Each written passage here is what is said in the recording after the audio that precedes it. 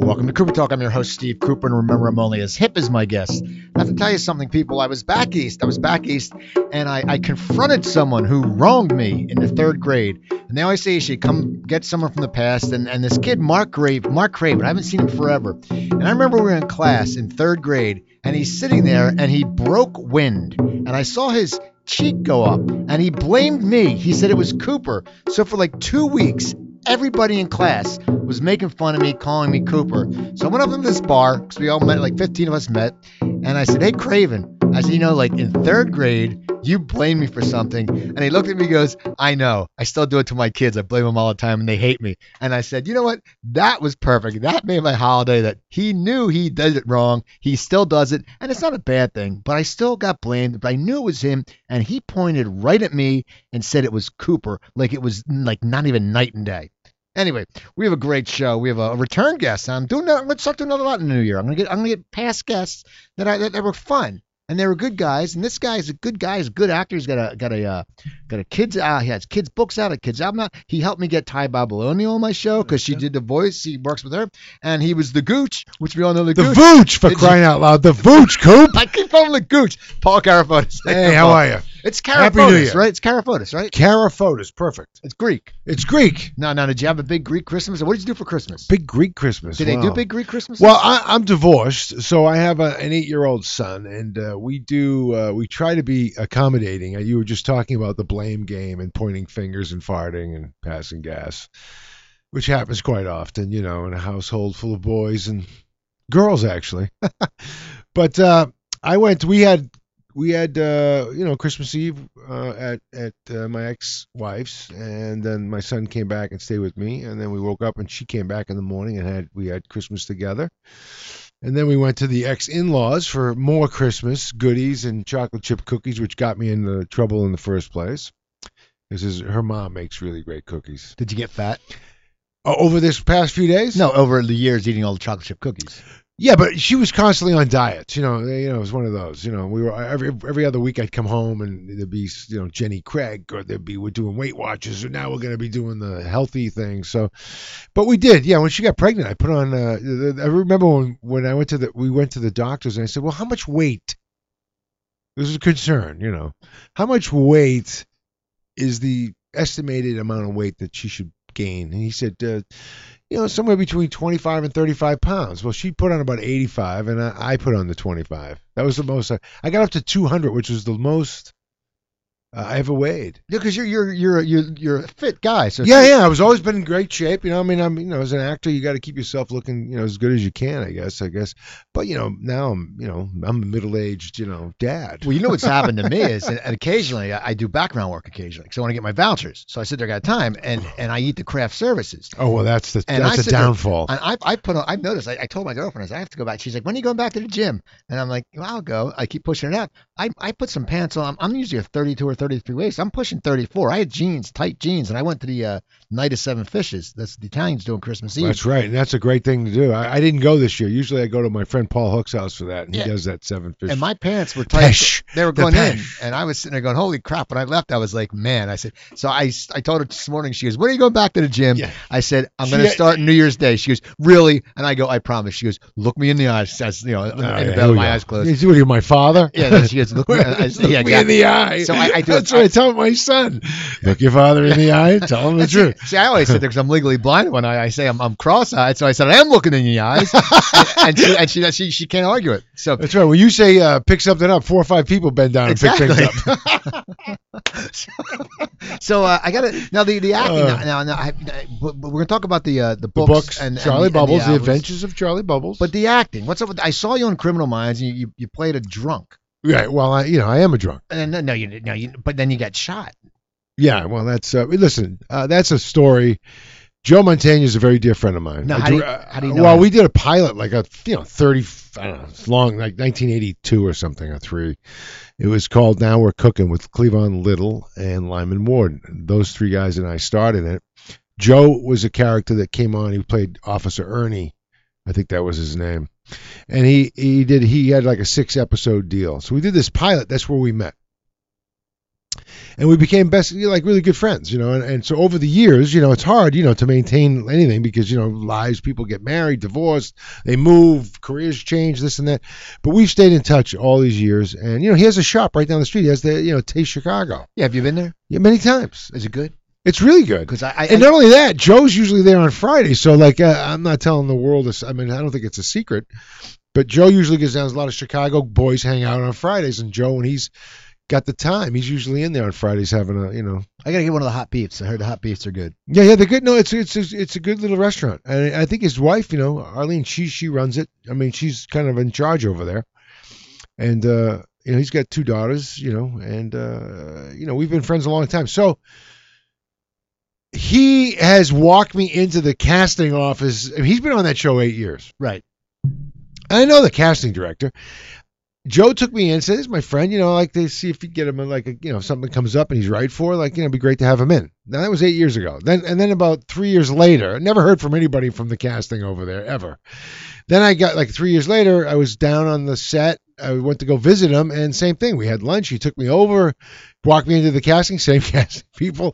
This is Paul, my friend. See if there's anything that comes up. And the nothing. Vooch. Yeah, the Vooch, right? And nothing. So he called me now last year and said, "There's a doctor, and then there's this drunk guy." And I'm directing the episode. You don't have to read for it. If you want, they won't give you the doctor thing, so you may as well play the drunk. Right. You've been quite adverse at that. You know what I mean? I've been, for many years. Of course, I'm sober over 13 years now, but that's another story. Anyway, so I said, Joe, we've been waiting around a long time, 8 years for a nice big, fat role to come along, and it's never really happened. So I'm going to say yes to this. And because, it's better to be working than not working. So I did it. That's cool because you were in it, and Abruzzo was in an episode. Yeah, Ray. And so I was too, because it's so funny. Whenever we watch TV now, I always go. You pick out people you know. They've been on my show. Because the other day, when I was in back east, I went down to see my mom in Virginia. I took a train down, which is a pain in the ass, but it's a 5-hour thing to Richmond. But I had to see my mom. She's, she's in. How old is she?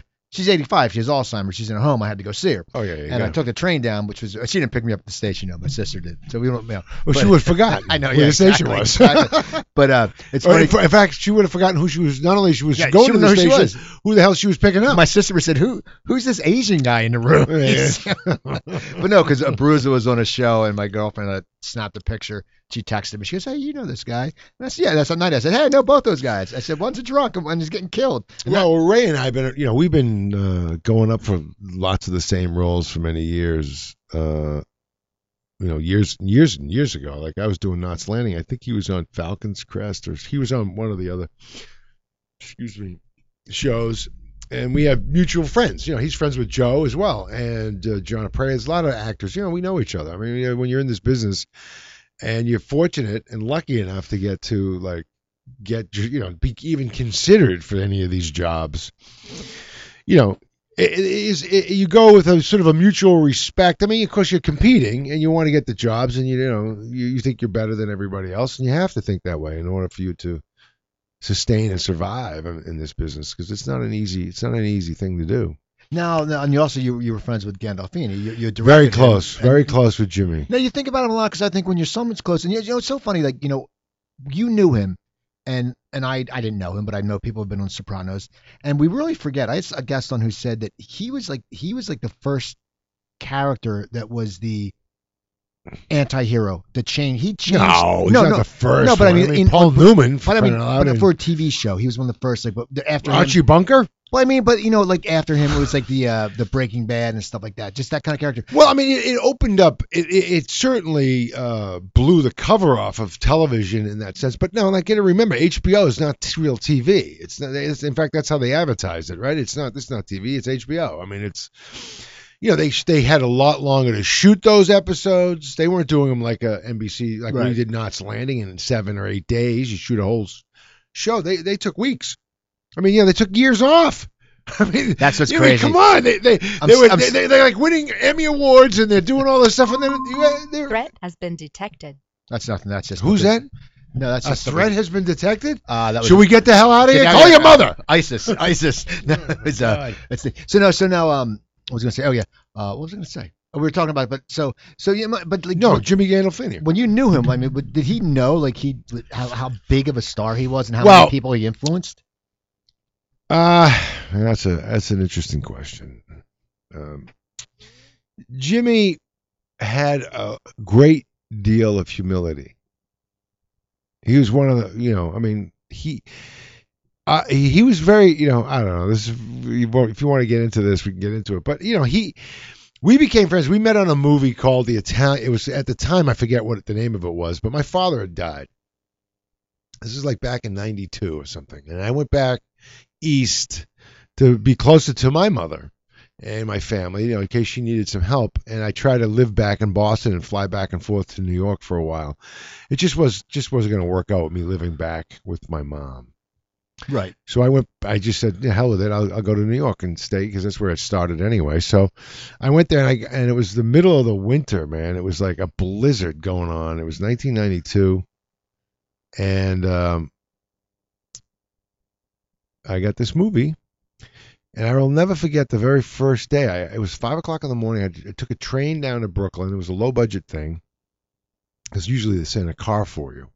But this we had to like, You're riding the rails with, Yes. with a stick, like, bandana, and some beans. Yeah, and we get I get off the train in Brooklyn and I'm walking and it's wind is howling and it's snowing, it's stinging your eyes, and it was very romantic in a sense. I mean, I went to this church and I opened the door and the door flung open, caught the wind, and there were just little tiki lights going down into the basement, and there was a light coming from this door that was slightly ajar, and it was a classroom for children. It was a Sunday school classroom.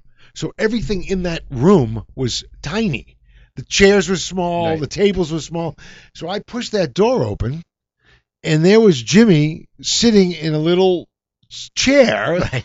he was just too big, way too big for. He was in a long gray duster. He had his hand gripped around a bottle of Zambuca. And I walked up to him and I took his hand off the bottle and I looked at him and I said, "Baby, you're the only one who understands me." And I took a pull on that bottle and he cocked his head and looked at me and he started laughing. And that was it. We became fast friends. So, and that was in the time when I had been coming off doing a lot of movies and he was kind of relatively new. He'd only done one or two things at that time. He was getting ready to do the Tarantino written script directed by, the True Romance. Yeah, True Romance, exactly. So, but he was working one movie after another. He was actually had stuff lined up from this movie. He was going off to do something in Pennsylvania, then California. He was like suddenly working all the time. He wasn't a star yet, but he was on the come, and he took acting very, very seriously. He took his friends very, very seriously. If you were on his side, he was on your side. You know what I mean? He went to town for you. He went to bat. He was a loyal guy, and he was a sweetheart. And yeah, but to answer your question, I guess that's a long way around it. He knew, after a couple of drinks in him, he had that little, you could tell like he could, but basically he was just a very humble guy. I don't know if he knew the impact. He just said it's a TV show. Now, the reason why I started this whole story was I was on Knots Landing. Now, Knots Landing, in 1990, was 18 in the ratings. Got 28 million people a week. Was 18 at 28 million. The Sopranos, I think, at its height had 10 million people watching that show. So, you know what I mean? Which was the show of the century. We had 28 million people watching, you know what I mean? I mean, everywhere I went, you got accosted by people. People were coming up to you in the bathroom. People were coming up to you crossing Sunset Boulevard. What would they say? They'd be like, hey. My wife wants to, she loves you. Football players, guys from the Rams pick me up, throw me in the car. Go, come on, you got to come and meet my wife. I mean, it was crazy. I mean, so Jimmy was experiencing, he used to say to me back when we did this movie, he goes, I've seen you in a couple of movies and you're really good. What are you doing television? Why did you do Knots Landing? I said, don't worry. You'll end up on TV. I said, everybody does. It's just the way it goes. I mean, you try. Not everybody gets the Brad Pitt career. You know what I mean? And Jimmy had been in a lot of movies too that were not successful. I mean, Sopranos was just blew the doors off of the whole industry, really. So it's like the Beatles landed. Yeah, I mean, it's crazy. I mean, I remember that, and I look like a young Uncle June, so that's always where. And I did Damages with him, and I was going to say to you because he was hilarious, Uncle June. He used to walk by my room, my dressing room, and I'd be in there, and it was at a time when my marriage was kind of starting to go bust. It was the first time I was away from. I had to fly to New York to do it, and I did it for 6 months. I did a season of it. And I'd go back and forth to Los Angeles. But after a couple of weeks, Joe, in fact, Montaigne said, "Look, don't be away for more than 3 weeks. You got to come back because you start losing sort of there's a that feeling your son's too young, so you want to keep you showing up, hugging him and kissing him. Don't stay away too long. That's where I learned that, and that I would come back. But Jimmy." And Uncle Junior, he walked by, and I was like, my marriage was kind of failing, and I wasn't happy with the thing. I was staying. Jimmy gave me his office, okay, in New York on Hudson Street to live in, and he was going crazy. He was going through some stuff with whatever was happening with him. So every other day, it's snowing out, and he called me up. You gotta go to a hotel. I need to get into my, you know what I mean. So there was something happening with him, and I'm going, what do you mean go out? It's snowing. It's like you go. And he'd call me back and go, no, don't go, stay there. I'm just gonna come over and I'll sit down and we'll talk. And everything with Jimmy was we're gonna have a concierge. We're gonna have a little, you're gonna come over. We gotta talk about it. We gotta have a sit down. We're gonna have to sit down. So now I'm on the show. I'm doing the show Damages with Uncle Junior, right? So he would walk by my dressing room, and I guess I was in there like looking sad and dour, and because I didn't like the situation. I mean, every day I was getting thrown out of where I was living, right? Every other day, it was the same deal. They weren't paying very much money, and you had to find your way to sets, and in Brooklyn or wherever the hell we were. And my marriage was collapsing at the same time, and I was away from my son, who I waited a long time to be a dad, and I loved being with him, and I would prefer to have stayed home, to tell you the truth, just be with him, but got to pay the bills. So he would look at me. Uncle Junior would pass my drink, and he'd look in and see me in there, and he'd go, "Hey kid, don't look so depressed. I didn't make it till I was 65." And then he'd just keep walking. So now you mentioned your son. Is that why you started the whole Charlie Bubbles thing? Yeah. Because now Charlie Bubbles explained it started as a book.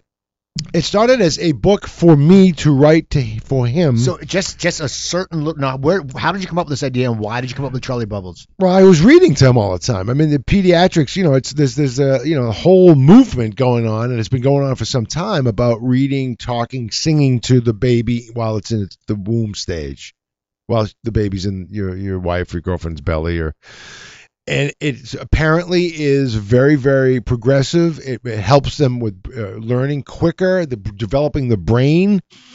You know what I mean? Syllables, sounds, music, all that stuff. It's just the growth for your child, if you do this, is off the charts.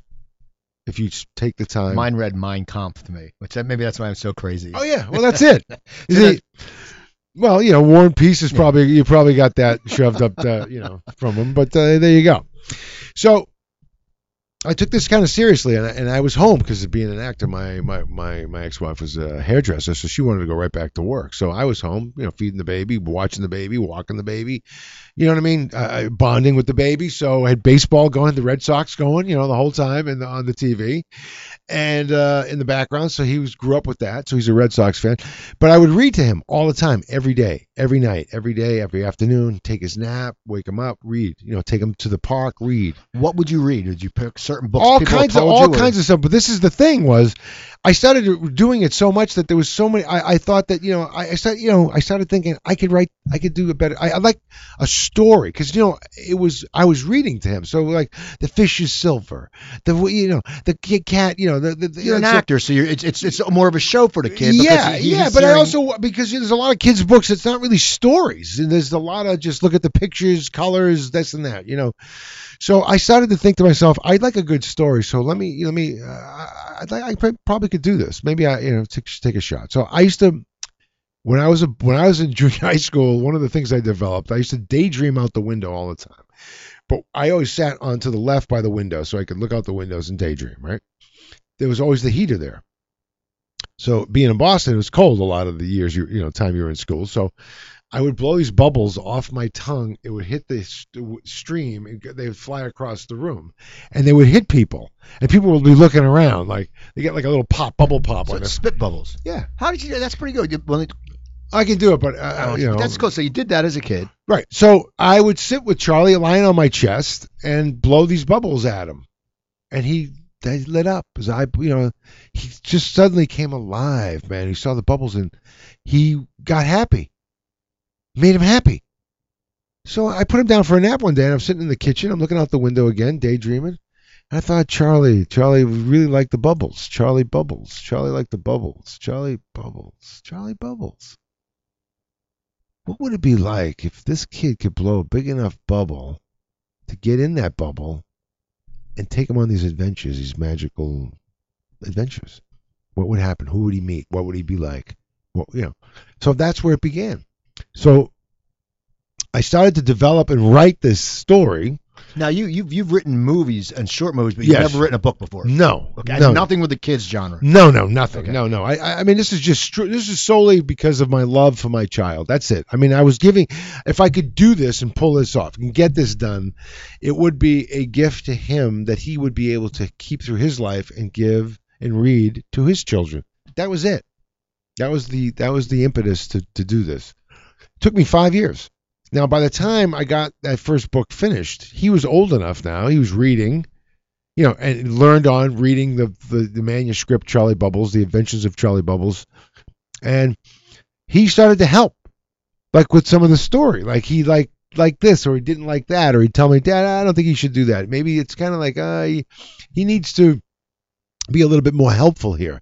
He's a little bit more loving, so he started using these helping, loving, and kind. That's where this whole thing came from, So I did the first book. We gave it to like James Gandolfini's and the E.G. Dailies and the Joe Mantegnas, and they loved it. And they wrote stuff about the books, and they were started to talk to their friends about it. And next thing you know, we started to sell books, and I sold quite a few books that first book. Now, how did you sell them? Online or Yeah, Amazon's got them. We have a website where I'll sign them. Charlie signs them now. CharlieBubblesBook.com. It's on Amazon. So now we've got 4 books. Okay, so you started the first one, and The Adventures of Charlie Bubbles. Okay, so that's selling a little bit. So then you sit there and you decide, hey, I said, I had this idea that Charlie was starting to get into drums, right? My son started to play drums. Big Beatle fan. How is that? I saw pictures on the Facebook of the Fab Four. What was around Christmas? Oh no, that was something that I found while I was looking for my Christmas to put your baubles on the tree. When I did Win, Lose, or Draw back in 1990 or something, I was a week guest on that because I was on Knots Landing, so they had me on that. And there was this fantastic artist who every day, because you do 5 shows, you tape it all in one day, they ask you questions, like the Boston Celtics. So they had a character. This guy would draw you with the Celtics. He would draw, whatever things you liked. And then each day you got introduced, Vicki Lawrence would say, and from Knots Landing, we have the 5th Beatle, Paul Carafotis. And they turn it over and they have that picture with me with the Beatles, right? Now, I had met Paul McCartney at the time. I mean, it's all that. So I found that and I showed it to Charlie and I said, he's, I used to, to get him to go potty, I had a picture of Ringo and I've, my friend Kells, and I know Ringo, but I couldn't get Ringo to do this. But my friend Kells, whose uncle is, what's his name from Fleetwood Mac, Mick Fleetwood, he would call and say, Charlie, this is Ringo. Have you gone potty, Charlie? And Charlie, it's Ringo. I had the picture would come up on the phone, so he would. That helped me get him to do potty, to go in the bathroom because he wanted to, talk to Ringo. So I said, you can't talk to him until you do potty. That's it. And so it's all connected. So anyway, so Charlie became a drummer and when he was really young and started to play the drums and got pretty good at it. And we used to have jam. And I kept thinking. Do you play? Yeah, I play guitar. Okay. I play guitar, bass, piano, all that stuff. So I started having this idea that Charlie's going to play music, and in this book, music, because in the first book, it's happenstance. He learns to blow a bubble.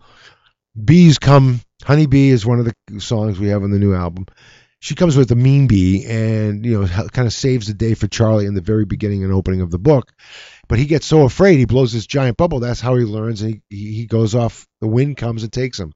So it happens to him because of the situation, the bubble. Now he's learned how to blow that bubble. The second book, he's a caterpillar shimmying and shaking on the windowsill. He's playing the bongos. And the caterpillar is dancing. Falls off. Here come the ants. The ants pick up the caterpillar and take the caterpillar back to Smartsville, which is where the ants live. So I had this idea for music as the bridge now, not just the misfits getting together, because Charlie in the first book just flies. He meets a squirrel that's afraid, who hides in a pumpkin shell. So he calls himself Polly Pumpkin because that's his armor to face the world. He's so afraid. They together are going to find Charlie's way home. They run into Teddy Hiccup, who's a discarded old bear that a family didn't need anymore, that threw him out because he hiccups and he's old.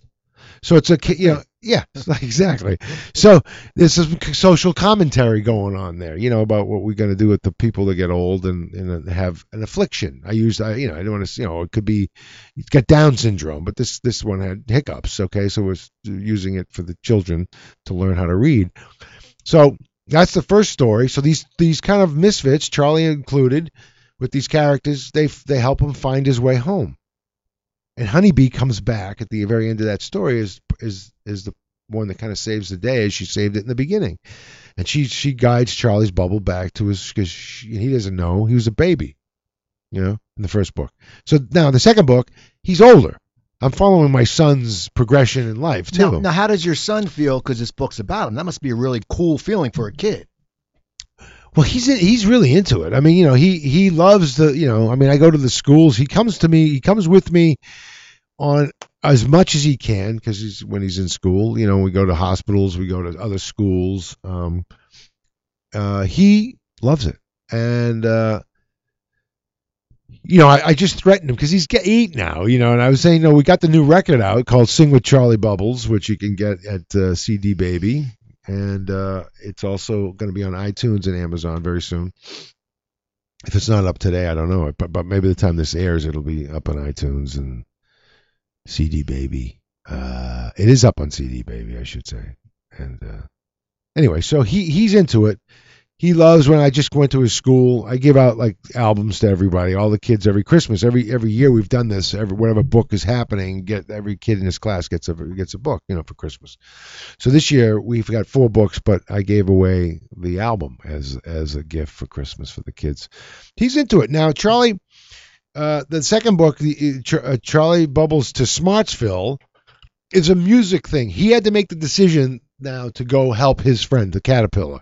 Okay, so he's proactive here. He's blowing the bubble, and he's going out to help his friends, and he does. And it's a great little story. And the Beatles are in it because the queen of the ants sends her loyal subjects out to bring back things because her ants are joyless. There's no joy in Smartsville, and she cannot figure it out. And so she sends them out to collect things and bring them back. And will the watermelon do it? Will a silver spoon do it? Will the window do it? So she captures all of them. Charlie even goes out to help, but he gets captured. And they all bring Charlie, and he shows up now in Smartsville. He wakes up, and there's honeybees tied up, and you know what I mean. His caterpillar's there. They're making a stew. If this doesn't work, and we can't get these smiles out of the loyal subjects, you guys are in the stew and we're going to serve you. Okay, so the 3 Beatles were captured, and they can't make any sounds. They're just horrible. And Charlie figures out that what they're missing is the drums. Okay, so he gets up and plays the drums, and suddenly it's antimonium. It's Beatlemania. It's antimonium there. And this joy rings out, and they play and they sing, and the queen shows up, and she's shocked that first of all, he tried to, she says, "What do you want?" And he says, "I want my friends to be free and go and be safe. That's it. Nothing for you." No, he doesn't want anything for himself. She's struck by that. At the same time, the caterpillar metamorphosizes into the beautiful butterfly, which the ants have never seen because they've always eaten it before it happens, okay? So the queen is struck twice. She got a left hook and then a right cross. And she cannot believe that this is happening, that there's a person that is willing to give up their own self for his friends. And then this beautiful thing has transpired in front of her.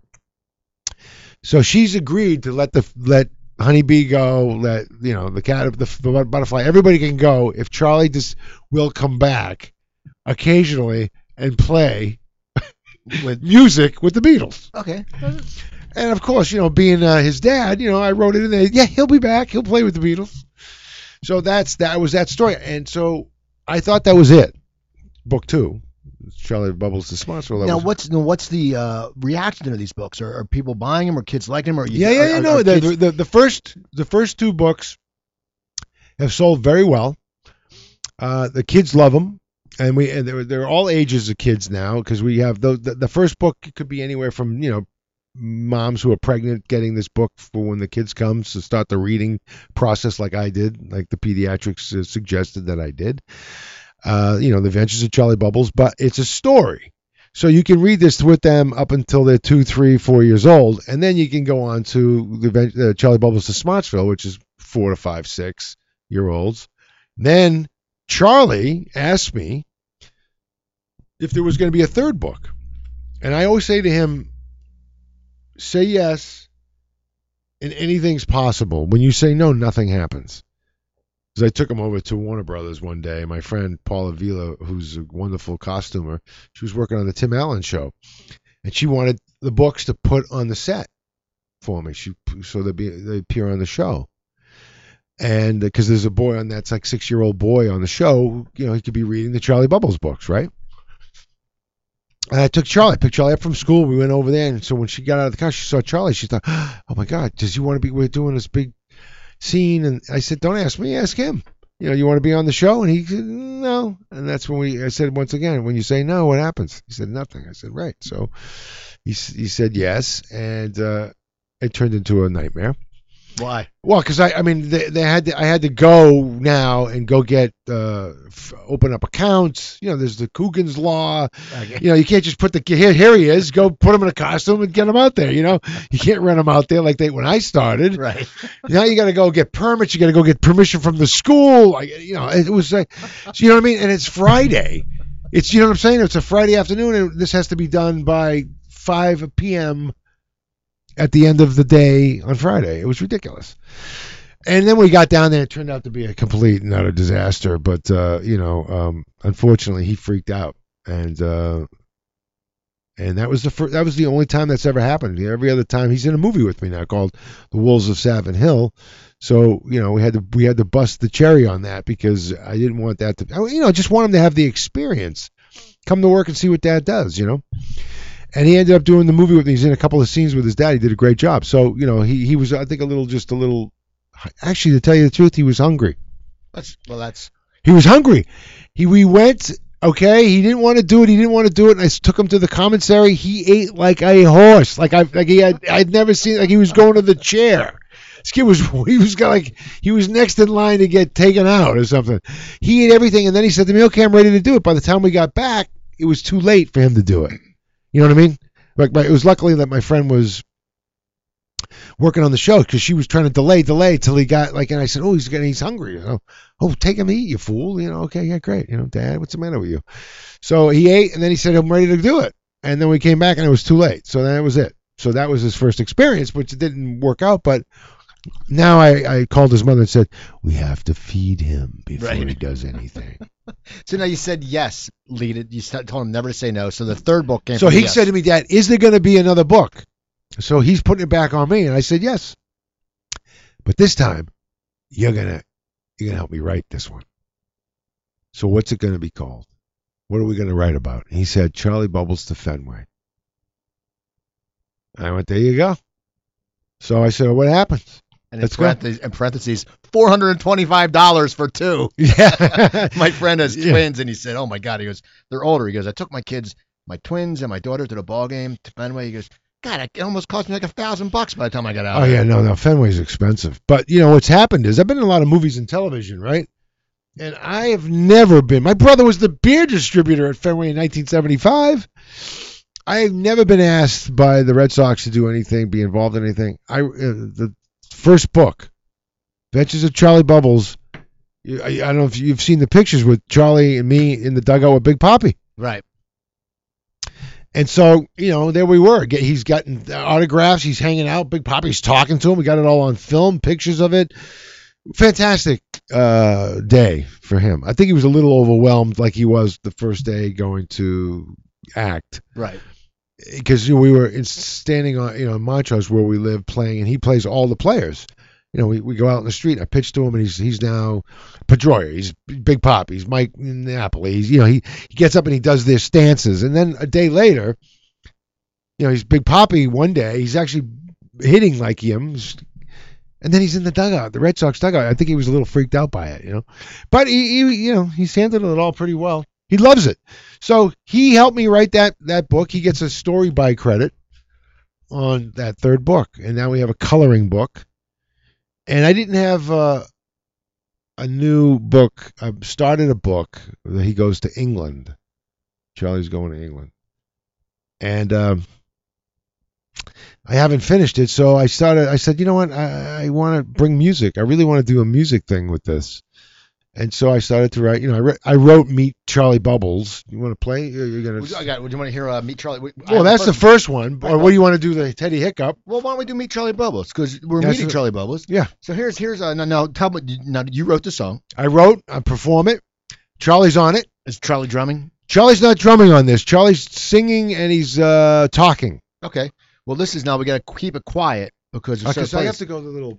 Okay, so you know where it is. So we're gonna play. How long is this song? Well, don't worry about it. It's 1 minute and 21 seconds. You know where it is. The door's open. So he's gonna go. We're gonna play Meet Charlie Bubbles. Close the door. Close that door because Yeah, the door's open. All right, now this is Meet Charlie Bubbles off the album. Here we go. Come and meet Charlie Bubbles and play. They say this boy is happy every day. Every day. When he gets in any trouble, he blows this magic bubble. I think this bubble boy is on his way. On his way. He's helpful, he's loving, and he's kind, which gives his mom her peace of mind. When he gets in any trouble, he blows another bubble. I think this bubble boy is here to stay. Here to stay. So come and meet Charlie Bubbles. Come and see Charlie Bubbles. Come and read Charlie Bubbles today. Yeah.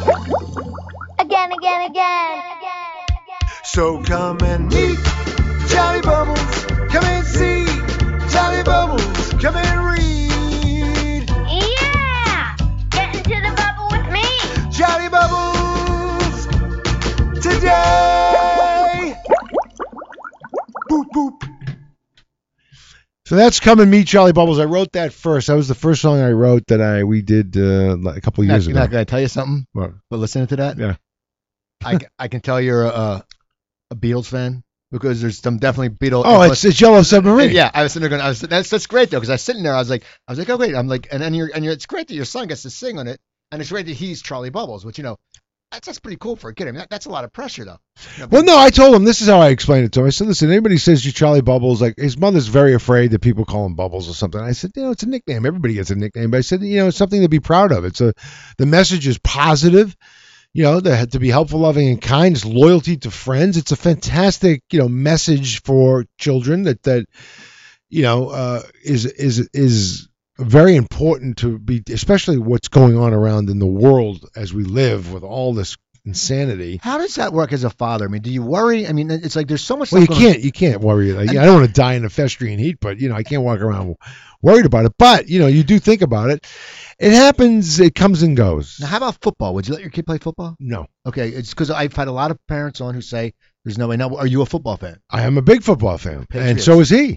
Yes, Patriots. Yeah, but he can play flag football. I mean, it's when he gets older. Like, he can do stuff now. I mean, he's a big baseball player at the moment, and he just started getting into golf.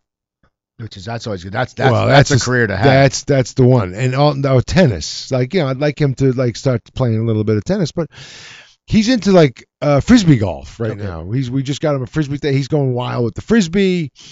Loves baseball. He's at baseball camp. I just dropped him before I came here. He's at baseball camp in La Cañada today. He starts his spring season. We start practicing next week. Actually, it's the baseball out here is insane. They play it every. I mean, it's not even they just play baseball, but they play it like 12 months a year, and then they're on 3 teams. Like, I refuse to do that with Mike. I said he's not. First of all, I'm too old to be. It's too much. We had him on a travel team last year, and he did 10 months, and I was coaching. And we went, Orange County, we're driving all over, you're up at 4:00 in the morning. It's crazy. Great for the kids, but, and then there are parents who have some of the guys he's playing with, like, on 2-3 teams. What's the matter with these people? Like, don't you have a life? Isn't there something you'd like to do? Right. I mean, so, and also, I don't want burnout, because I know a lot of my friends, children, when they've gotten into high school, if they turn and say, they get mad at their parents. They turn around and say, I did this for you. I don't want to do it. I'm not playing another game of baseball or football, whatever it is, I mean, football is something that the kid has to really want to do. That I mean, I guess with all sports, but it's such, you could get, like, I try to show him in slow motion. I go, look at the bodies crunching. If I push you backwards on the bed, you get like, my elbow, my arm, my eye. Right. I said, okay, so think of that. I mean, these guys are coming at you at 20 miles an hour, 25 miles an hour. They're running full steam ahead, and they're crashing into you and knocking you to a surface that you're going to bounce around on. And then when they get up, they step on your hand. Right, I know, it's crazy. And pull your nose off and grab you by the balls. Like, is this what you want? And he goes, Dad, by the balls? I said, yeah. They get in there and twist things around, and I go, come on. Now the album, it's called what? I call it an album. That's what I call it. It's a CD. Yes, it's 7 songs. Yeah, it's called Sing with Charlie Bubbles. Why don't you play Teddy Hiccup? This is now. Okay, this, as you said, it was Beatlesque, and now we move into some really. This is for moms and all dads. They can groove to this one. Hold on a second. This is Teddy Hiccup. I know. And Polly Pumpkin, actually. But hold on one second. We're holding on. I am holding on, Coop. My session ran out. I had to go back on because I have it on my email. I downloaded it, but they're not showing up. I don't know what happened to them. Who's not showing up? Your session went out. Was this going on in the air right now? No, I'm playing the songs. I'm saying, okay, we're gonna do Teddy Hiccups. Now let's see. Hopefully it's gonna download in now. And so now what we'll do is we'll play Teddy Hiccups. There we go, Teddy Hiccup. He's so cuddly and he's so warm. He may be old, but that's his charm. Even though he hiccups, I don't care. He's still my bestest teddy bear. A hiccup here and a hiccup there. Don't make him a bad teddy bear. As long as you show him that you care, he will always be there. He will always be there for you and you and me and me and you and Teddy too. A scared silly squirrel looked up in the sky, saw Charlie's bubbles flying by. So scared he knew he had to hide, so an empty pumpkin climbed inside. He looked at the bubble, said, where are you from? Tell me your name and why have you come? I think I am lost, just floating alone.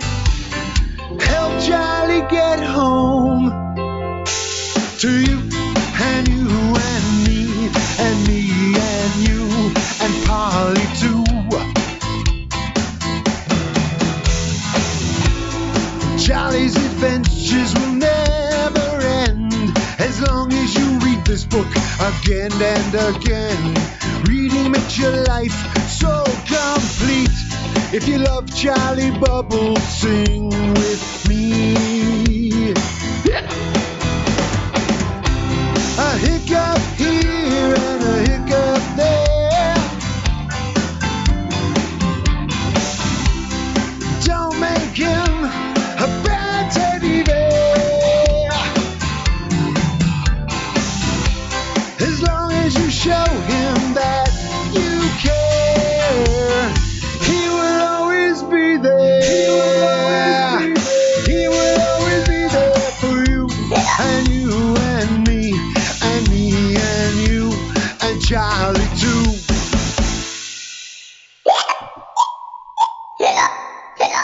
Excuse me. Daddy!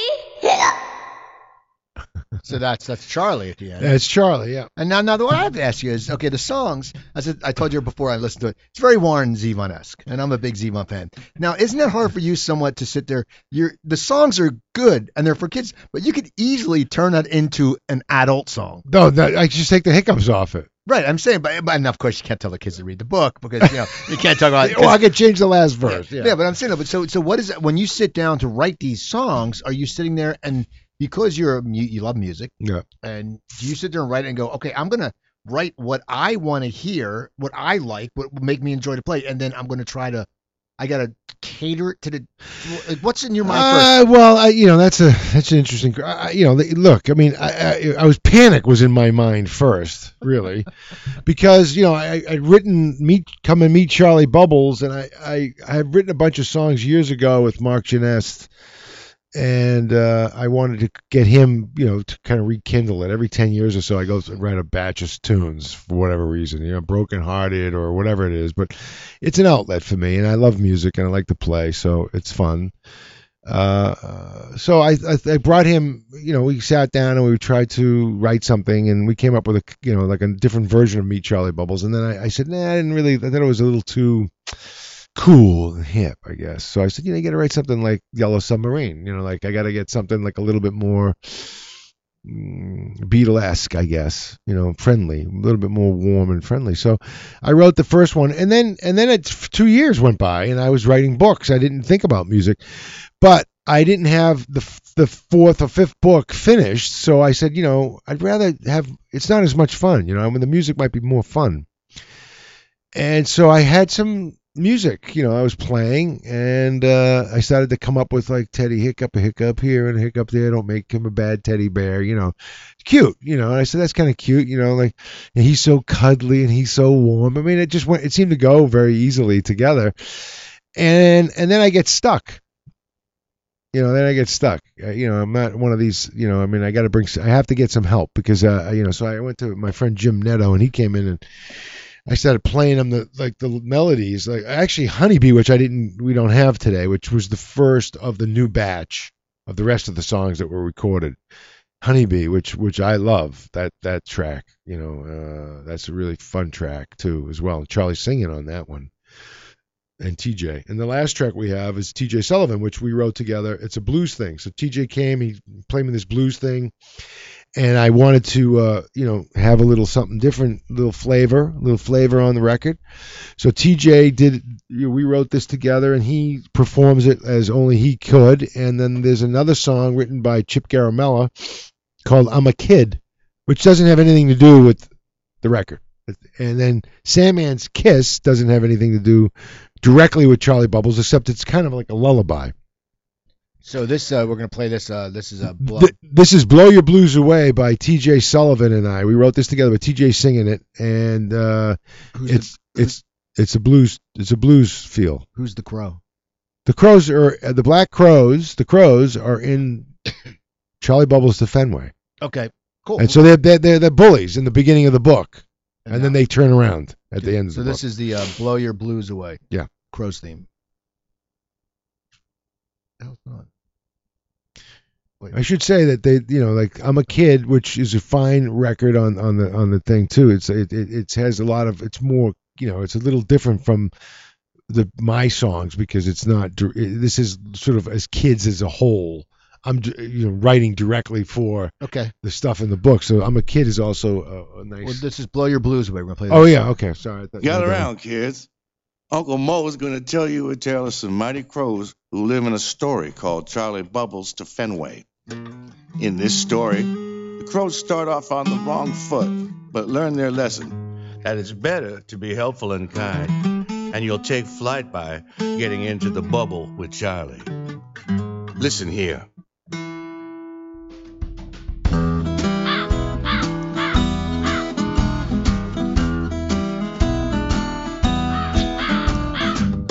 Charlie Bubbles, what do you know? I wanna know where the mo crows go. I need to know what the crows say. I need to know where them crows play. Charlie B, please let me say, I think you're gonna blow my blues away.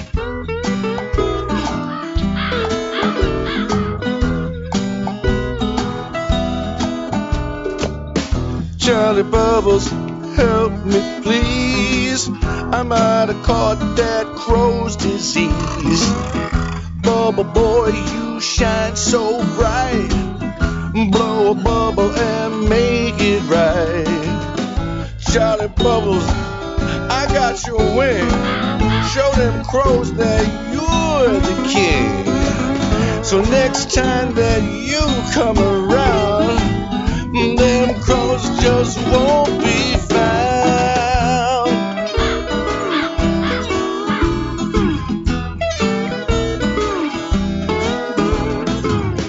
Charlie Bubbles, what do you know? I wanna know where the mo crows go. I need to know what the crows say. I need to know it in a desperate way. It's funny how they come and go. They mean no harm, that's why they crow.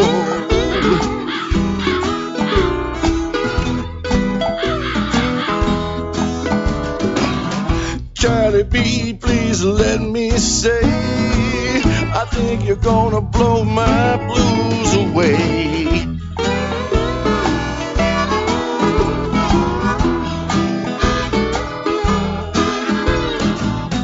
Charlie B, please let me say, I think you're gonna blow my blues away. Blow my blues away.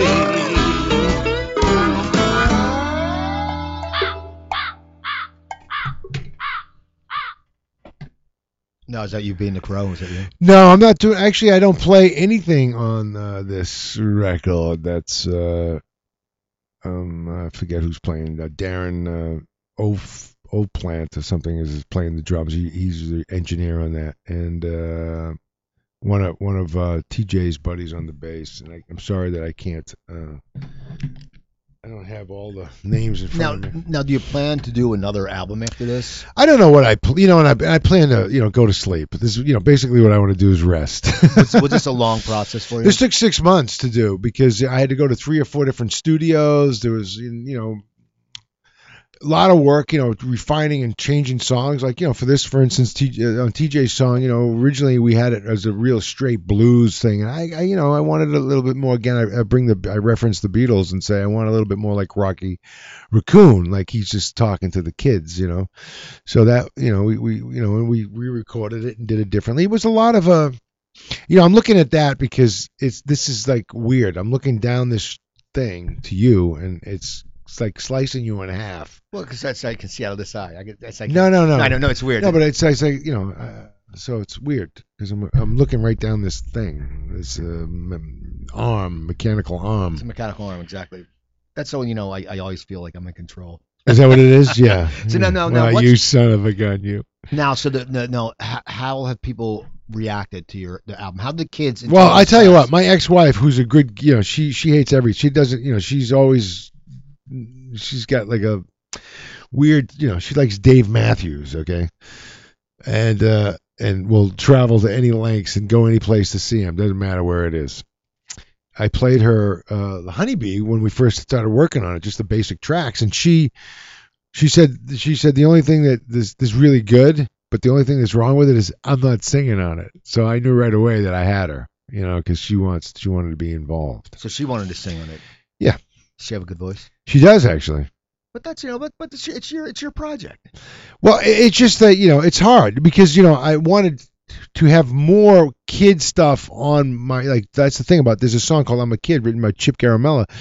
It has a lot of kids singing on it or old adults. I mean, I try to get E.G. Daily, but for me it didn't work out because I had Charlie in school. I was running to 3 different studios, and you were asking about the music, and basically we were going to this place called the Fun House up in La Crescenta. And, like a lot of guys go in there and record. So I was going in there roughly to kind of sketch out the demos to just get a feel of what I wanted to do with the songs. And each song I would bring there and sort of rehearse, record, and go, okay, and then say, like Teddy Hiccup was a completely different feel. And that was just born out of the fact that I couldn't get in because Craig T. Fall, who we recorded at his studios, we did the Ty Babylonia. Ty, we have Ty the Butterfly, which is a tribute to Ty Babylonia, who you had as one of your guests. And, so I recorded 3 songs there, Honeybee, Teddy Hiccup, and Ty the Butterfly at Craig T. Falls. And so he was always on the road doing, all these guys. I mean, everybody's busy. You know what I mean? it's like a busy time too to record. What do we got? Is that a clock or something? Yeah, we have a few minutes left. Okay. So, you could get these songs. There's 7 of them. They're really good tunes. As you heard 3 today. I think that they are anyway. They're good. I like them. They all have a different sound. The one, a little Zevon, a little Beatles. Yeah. A little bluesy. You can't get wrong with that. No. You're not going to get an album that. And the thing is, a parent can listen to it with a kid and not go crazy. Oh God, what is this? I'm listening. Oh wow, wait. There's actually guitars. There's guitar. You can listen to it. Well, what's funny is, because even Charlie's a big Beatle fan. I mean, he will listen to Hard Day's Night so much. Till I was like my mother telling him, shut it off. I mean, I couldn't hear it anymore. I was like, and that is really unusual for me. So I would imagine people will get sick of them. I mean, but I hope they get sick of them. I mean, yeah, that means they're listening to them. So if that's the thing. Now it's called Sing with Charlie Bubbles. You get it at cdbaby.com. It's like I said, it'll be up on iTunes pretty soon, and also Amazon. The books are available at Amazon at charliebubblesbook.com as well as the CD. So the Charlie Bubbles book. It's one word, charliebubblesbook.com. And you can get the CD there too. You can get the CD. Well, that'll take you to CD Baby. Okay. It's a little link through. And now, how does someone? We don't physically have the CDs yet.